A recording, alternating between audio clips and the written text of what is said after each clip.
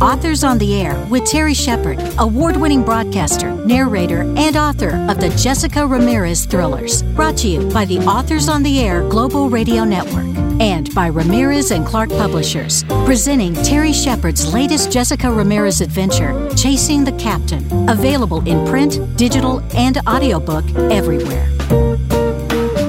Thanks, Lisa. Our special guest is D.P. Lyle. He has a resume that most of us would only dream of. An Amazon #1 best-selling, award-winning author with more than 20 books, both fiction and nonfiction. As a consultant and collaborator, he has worked with novelists and with writers of more than a dozen popular TV shows, like Law & Order, CSI Miami, Diagnosis Murder, and Monk. He's hosted the Criminal Mischief podcast on the Authors on the Air Global Radio Network since 2018. It's a program that every thriller author I know turns to for expert advice on the alchemy of art and science behind criminal investigations. And he still finds time to see a few patients as a practicing cardiologist. Doug's latest is Book 5 in his superlative Jake Longley series, The O.C., a thriller that best-selling author Lee Goldberg calls a witty and charming crime story that rockets to a blood-chilling climax. Make some popcorn, grab a cold drink, and settle in for a fast, single-sitting read. D.P. Lyle, welcome back to Authors on the Air. Thanks, Terry. Thanks for having me. Always a pleasure to be with you. So how many is this? What is this total for you in terms of books that you've produced? I want to say 22. I'm not sure, 21 or 22, something like that. You've lost track. Yeah, they get muddy after a while. Problem is remembering them. You know, people ask, "Oh, you remember that?" I don't remember much about that book. You know. Have you ever found that you've gone back and kind of told the same story again? No, but you know, sometimes you'll start writing something and say, "Wait a minute, this sounds familiar." And you'll realize that you've, you know, kind of said the same stuff. It's kind of like, okay, let's find a better way of doing this. But I think we all do that. I think all writers get a little repetitive because you have this world and things keep happening in this world. And, you know, there's only so many directions you can go. You know, if a guy like Jake owns a restaurant and bar and is reluctantly drawn into the PI business by his dad and the coal and pancake, I mean, there's only so many tropes you can use in all of that. So a lot of it does become after so many books. And I think that's one of the things that makes it difficult to keep a series fresh because you can't really step outside the bounds you've created. In other words, you can't change the character. You can't change the location. You can't change the basic structure of the dynamic among the characters because if you do, then it really gets wobbly. And I think people get uncomfortable with that. You know, people like Michael Connelly who have written, you know, an iconic character, Harry, for so many years, but he manages to keep it fresh with fresh cases and fresh people coming in and out and all that. But yet through all that, Harry's, you know, more or less the same guy, you know, and so you can get into that repetition thing. Michael very, very adeptly avoids that, but it's not easy. Now, I bet he'd tell you the same thing. It's not easy. Do you worry about your readers getting upset if you change them too much? Yeah, I think you have to do that because people do get outraged if you change things. And I actually talked about this, I think, in one of my podcasts about character arcs. If you're doing a one-off, sure. You know, if you're writing a literary novel, which is about character evolution, for the most part, then you can change the character dramatically. I mean, major things can happen, you know, medically, psychologically, interpersonally, whatever, and the character can evolve in dramatic ways. If you start doing that with a series character and you write 10 books, well, people by the 10th book aren't going to recognize the person in the first book, and I'm not sure that's a good thing. I mean, Jack Reacher is Jack Reacher. All the way from Killing Floor to now, Jack Reacher's not really that different. He learns a little something and uses a little different skills, but at the end of the day, Jack Reacher's Jack Reacher. You get in his face, he'll kill you. I mean, duh. Do you ever feel compelled to put on new clothes and write something different? Sure. I mean, my Kane Harper series is totally different. I mean, it's darker and it's more of a true thrillers, whereas the Jake books are a little lighter and a little more funny, even though they deal with serious subjects and have serious crime. Jake's take on things is a little off center.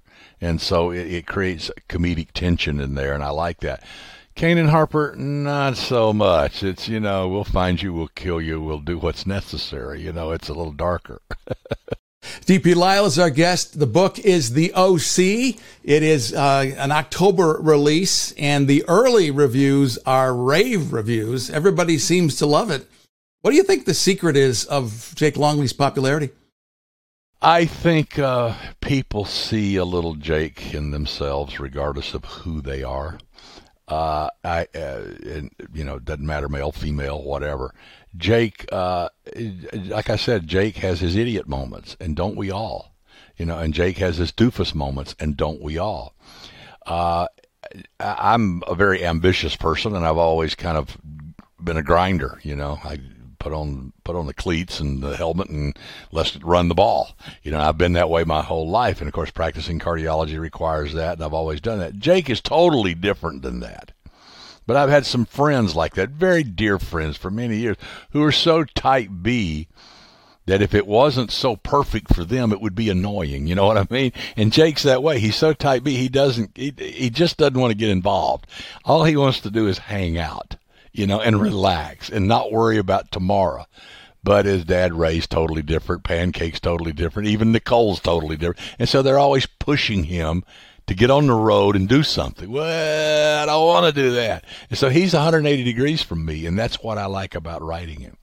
Because a lot of me wish I could be more like that and not worry about, the next day or the next day or the next day. What was your house like growing up as a kid?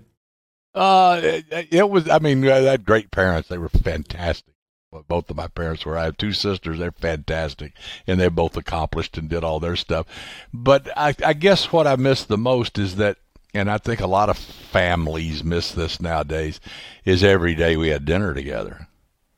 And the stories are told and all that stuff. And I think for a cohesion of a family, not that my sisters and I didn't squabble and, we didn't have disagreements with our parents and, I want to do that. No, you're not going to do that, but absolutely nothing major. And when I hear people talk about, the horrific relationships they have with their family and, I hate my parents, I don't get it. I don't get it. I never had that in my life, which I guess is fortunate. But those family dynamics, and I think sitting at the table for dinner every night growing up was the key. How do you research a stalker? Yeah, there's a lot of them out there, and we see the tip of the iceberg on TV, and you see these stalker cases come up all the time, and it's usually a Hollywood star of some type, some of them obviously, end tragically. And I've known quite a few people that either in the movie business or other people that of some kind of celebrity who have picked up stalkers. And in fact, it's a lot more common than people think. Virtually everybody I know, especially women, that are in a high profile situation have had stalkers on some level, and some of them to the point of, like kicking the door down and coming in the house. It's scary stuff, because if you're not safe in your house, where are you safe? If you can't walk down the street and go to work and can't, go to a restaurant with a friend and not have somebody peering over your shoulder, wow.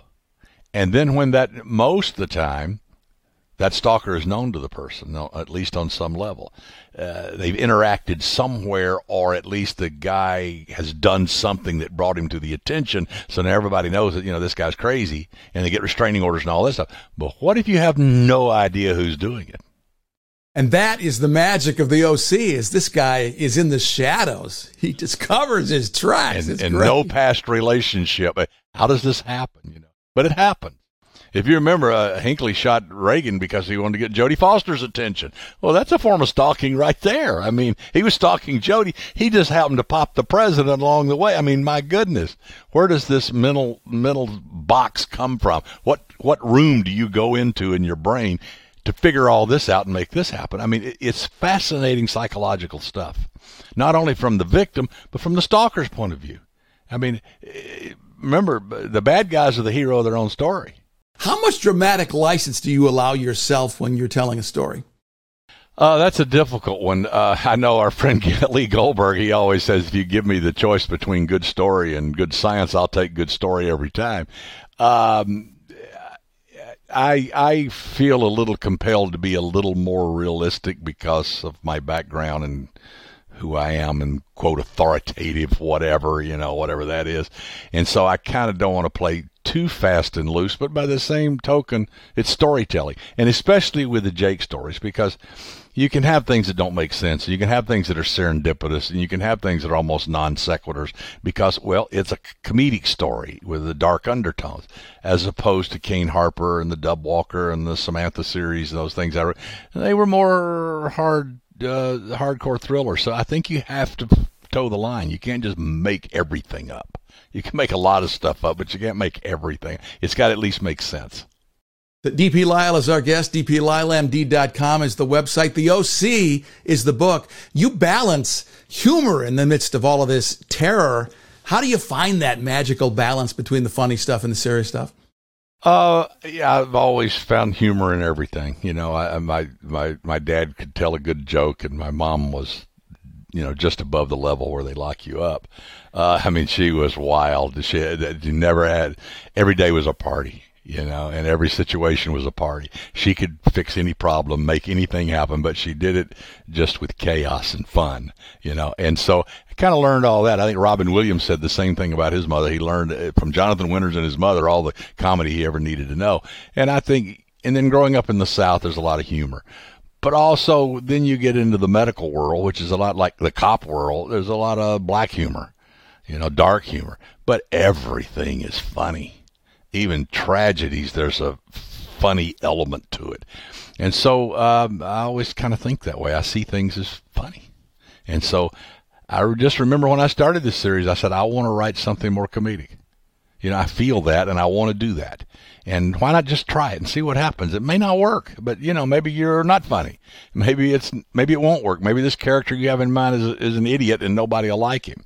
But you don't know till you get there, so just walk down the road and see what happens. Well, part of the magic, I think, of your books, too, are you have wonderful secondary characters. Ray and Pancake are equally as fascinating and could be stars of their own series. Yeah, I love secondary characters, and I love what they call throwaway characters that are only in there just one scene. They say, well, don't give them names. No, I don't believe it. If it's just a character that's going to appear one time and only for a minute, they don't need a name. They need more than a name, I think. But you don't have to get laborious about it. But give them a name, because names mean a lot. And then give one or two things about them that makes them come to life, so that they're not just the cashier at the 7-Eleven. They're really a person. And they really have a personality. Now, they're not important to the story, except that they're doing something that's important to the story. But at least give them a little bit of livelihood, that moment that people say, I see this person. I know who this person is. I've been in a 7-Eleven and I know that guy. And that's kind of what I like writing those characters. You also have a lot more freedom because they're going to evaporate. And they'll never be seen again. So you can make them quirky, or you can make them goofy, or you can make them stern. You can make them whatever you want for that brief moment, whatever fits the story and the relationship and the dynamic at that moment in time. Because you're not going to have to deal with this later. Whereas with a main character, if you do something really goofy, guess what? You're married to it for the whole series. You can't go change that stuff. Wilford Brimley became a star with a 5-minute scene in Absence of Malice. Oh, absolutely. Yeah, that's how it can happen. That's exactly how it can happen.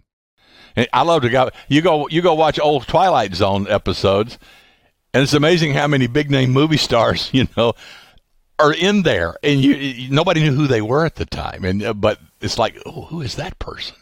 And the next thing you know, they climb the food chain, and Robert Redford was a mailman in one of them. I remember, and he did okay. I still love watching Burke's Law for that reason. Yes. Because it used to be the place like a vacation for these big movie stars. They were all there. Yeah. They had these walk-on parts.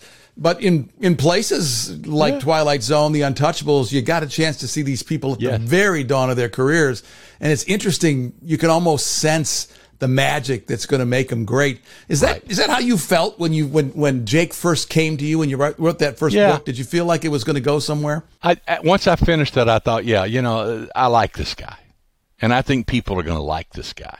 And I think I got the right balance. I mean, you never know because, you do this in a dark room by yourself, And I think people are going to like him, and I think they're going to enjoy this story. But we'll see. Fly. We're going to run for us. Let's see what happens. That's about all you can do.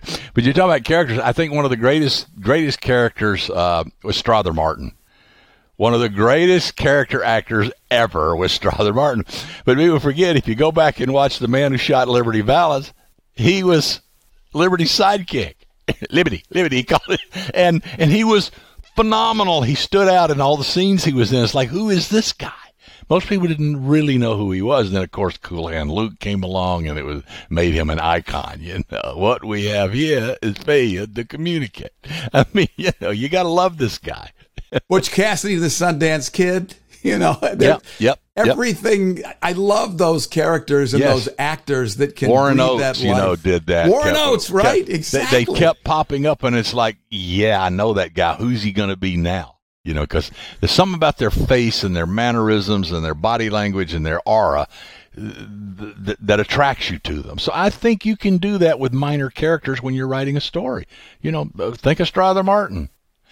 I think if you watch No Country for Old Men, all the minor characters that interface through that story, the shop clerks, the service station attendants, the things that they ran into, every one of those characters was phenomenal.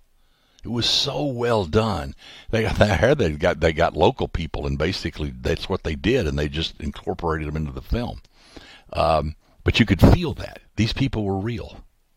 They weren't just throwaway characters. Yeah. You get a Robert Duvall who starts out many roles secondary, who just is so powerful that he moves to the front of the line. Yeah, absolutely. Well, Clint Eastwood started as a second also, man. Secondary. Rowdy Yates. Yes, exactly. And he did all right. Our guest is DP Lyle. DP Lyle, MD.com is his website. The OC is the new one. Another great Jake Longley book. When you are still seeing patients, do people sometimes recognize you as an author? Oh, yeah. A lot of my patients will bring books in for me to sign and stuff like that because they know. I think they enjoy it. I think it's a little different. I guess most of their doctors don't do that, but they enjoy it and they're kind of impressed or whatever, but they find it funny. I've never found anybody to say, why are you wasting your time doing that? I tell myself that, they don't have to tell me. Do you find that they pay more attention to your advice as a cardiologist because they respect you as an author? They might. It's one of the odd things about humanity, isn't it? It just works that way. It is. But what I do is when I'm talking to patients, first of all, I sit down. I always sit down, get on their level, and talk turkey. But I use sarcasm and humor because people remember that. They don't remember if you give them a didactic reason for why they have to do this. But if you incorporate a little humor or a little sarcasm into it, they will remember. One of the things I do, somebody said, well, I decided that blood pressure medicine wasn't very good, and I thought maybe I'd just lose some weight and I wouldn't need the medicine, so I stopped the medicine, 3 months ago and all that kind of stuff. And I'll turn their chart over, and on the back I'll write 1876. And I'll hold it up, and I said, what does that say? And they say 1876. I said, something very important happened in 1876. What is it? I don't know. The telephone was invented. Use it.